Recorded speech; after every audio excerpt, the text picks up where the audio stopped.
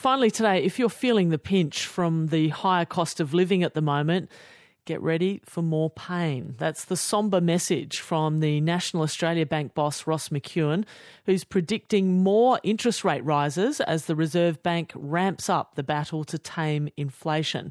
Our senior business correspondent, Peter Ryan, joins me now. Peter, up until now, banks haven't reported much mortgage stress given the interest rates, but how long before that starts to show up? Well, Sally, just a month or so ago, Ross McEwan was telling me that he wasn't seeing much mortgage stress at all, but telling customers to contact the bank if they looked like missing repayments or if they felt overwhelmed.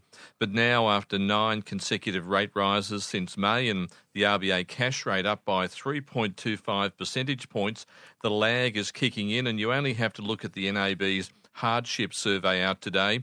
4 in 10 Australians experiencing some form of financial difficulty, the highest level since the pandemic.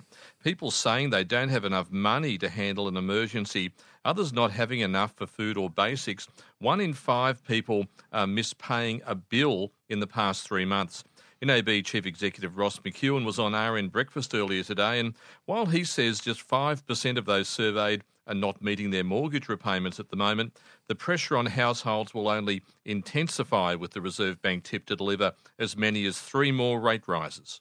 We're now starting to see that households are starting to feel the pressure of not just interest rates going up, but also power bills, the grocery bills, everything's moving up on them with inflation. And that's why the Reserve Bank has to stem the inflation flow that we have at the moment. And the tool they have is interest rate rises. And inflation's still a problem. So, yeah, I think we're in for another at least 2, possibly 3 more interest rate rises over the next 6 months. That's Ross McEwan there. And Peter, what's the bet for another interest rate rise next week? Well, Sally, money markets see an 80% chance of another 0.25 percentage point rate rise when the RBA board meets on Tuesday, making the 10th in the row. So no sign of a pause, despite signs of a slowing economy and inflation starting to fall, though still high at 7.4%. And Ross McEwan is backing the government's superannuation changes. How does he explain that? Well, there's a lot of heat over the proposal to tax earnings on super funds with balances over $3 million at 30% rather than 15%. But Ross McEwan believes $3 million is a pretty good deal, and it's probably fair enough. That's the ABC senior business correspondent Peter Ryan.